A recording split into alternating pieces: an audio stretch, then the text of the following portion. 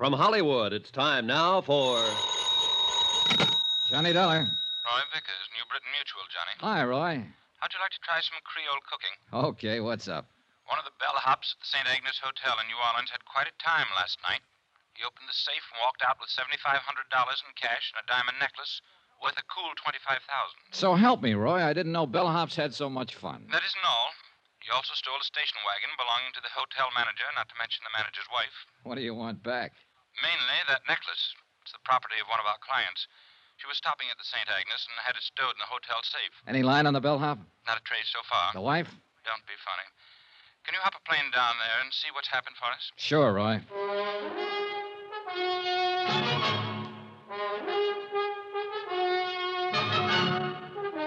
Tonight and every weekday night, Bob Bailey in the transcribed adventures of the man with the action-packed expense account, America's fabulous freelance insurance investigator. Yours truly, Johnny Dollar.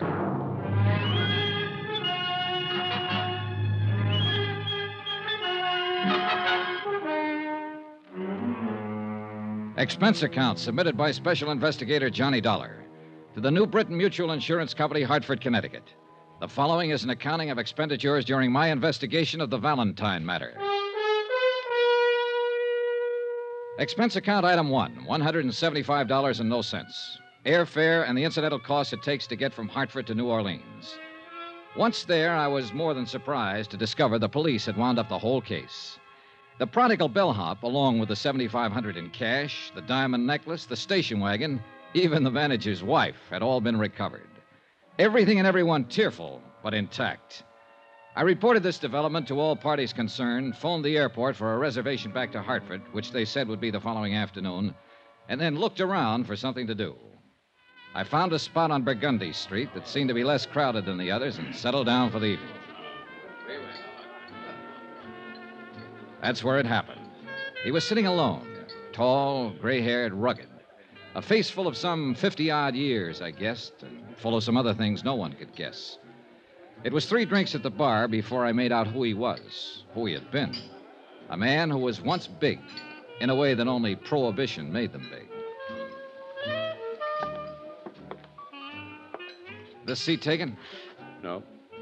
Mind if I sit down, Mr. Valentine? Well, you can't be that old. How old? Old enough to recognize me. Recognize you from your picture. A long time ago. Time. I guess I could tell you more about that than anybody. You a cop? No, I'm an insurance investigator. You were a cop once? Once. Can I buy you a drink, Mr. Valentine? Dan's enough. Sure. You're doing better than the boys in the force. I've been living in New Orleans for 3 months now. Nobody's calling me.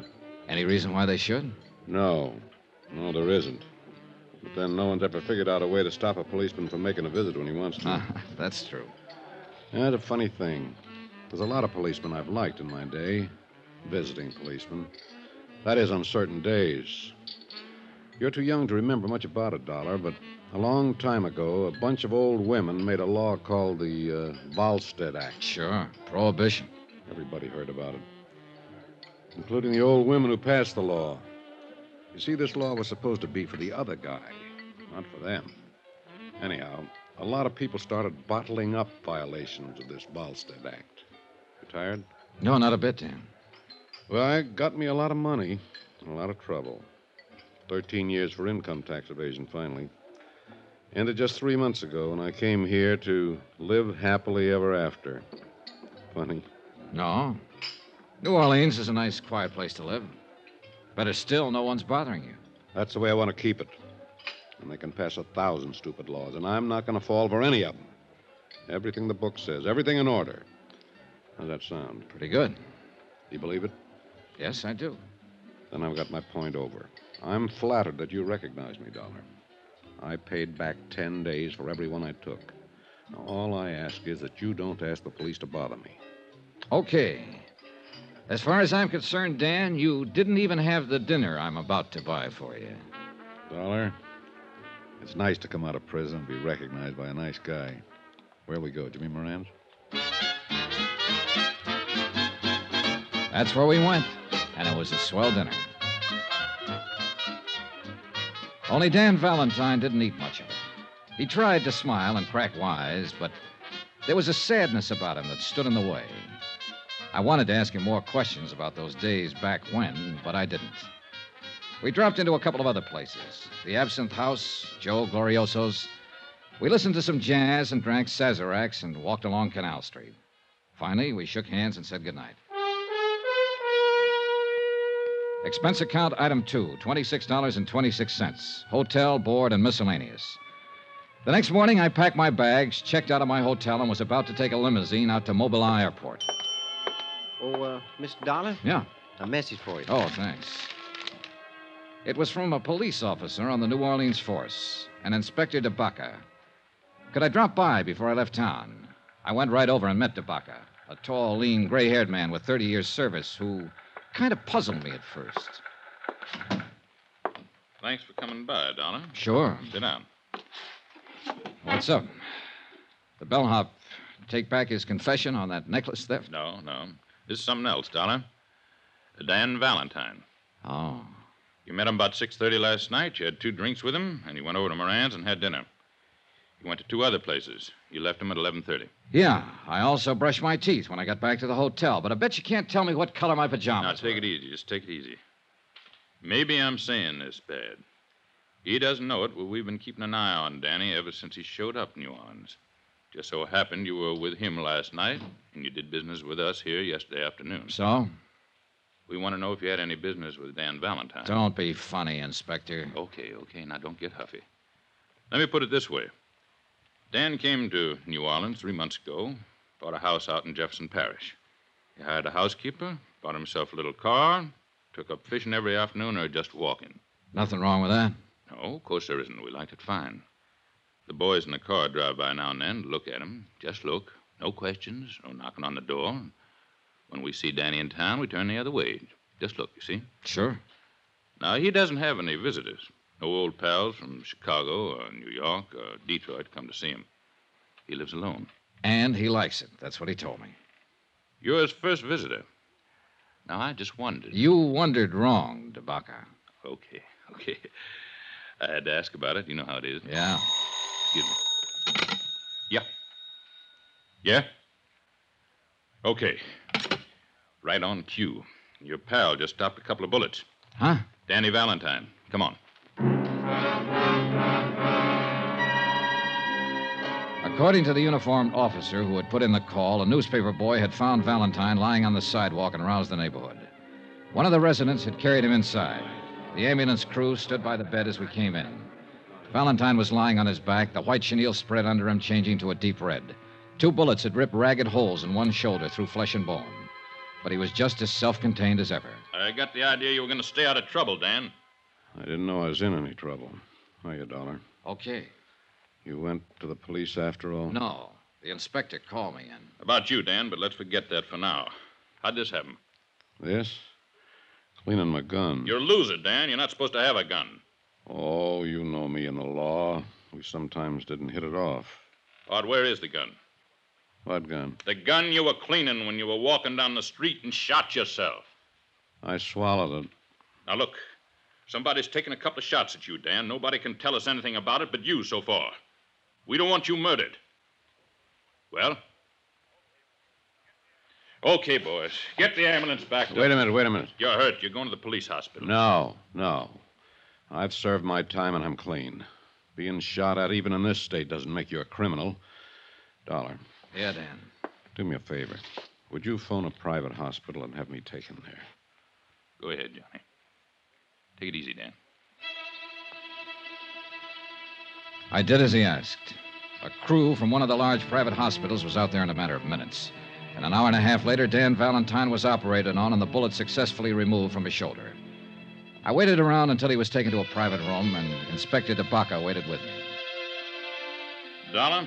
Yeah, Why don't you go back to Hartford? This isn't any of your business. I know. My plane takes off at 4. I'll be on it. Well, why are you waiting around here? Oh, to see how he is, I guess. You pal of yours? I just met him last night. You know that.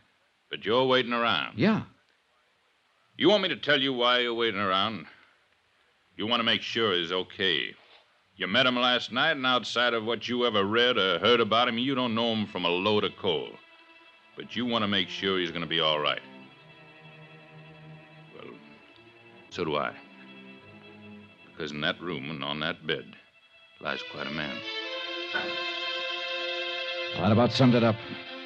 No matter what he had been or what he had done, Dan Valentine was quite a man.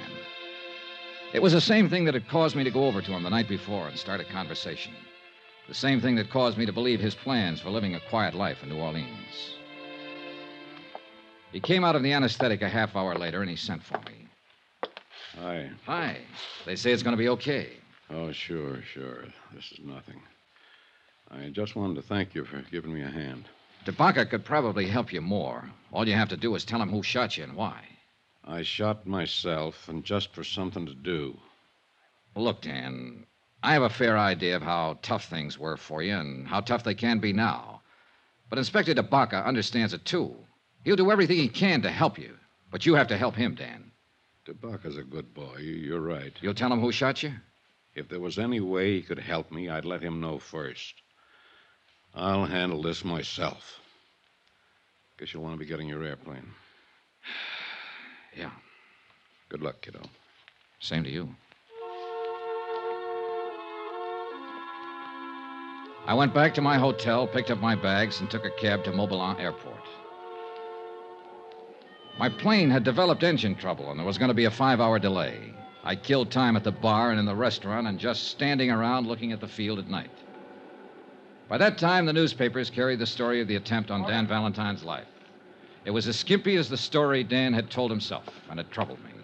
Mr. Dollar. Yeah? Long-distance call for you from Hartford. You can take it right in there. Oh, thanks.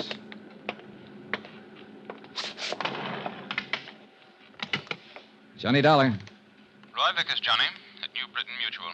Glad I caught you. Just waiting for my plane back to Hartford now. This story about Dan Valentine's in all the papers up here. Have you read it? Yeah, I was in on it in a way. Somebody shot at him today. He won't tell who. Says he'll handle it himself. Can you find out, Johnny? I don't know. Why? We carry a $50,000 policy on him. If somebody's trying to kill him, we'd like to know all about it. You mean I can stay here and work on this? Yes. Okay, Roy.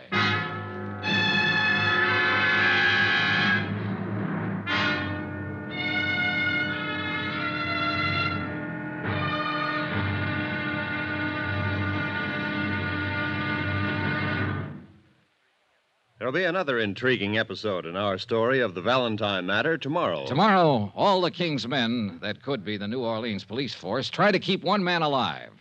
And they almost do it. Join us, won't you? Yours truly, Johnny Dollar.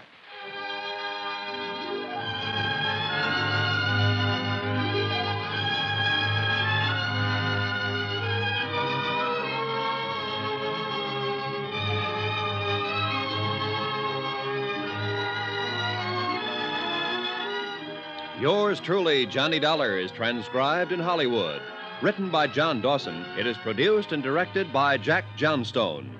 Be sure to join us tomorrow night, same time and station, for another exciting episode of Yours truly, Johnny Dollar. Roy Rowan speaking.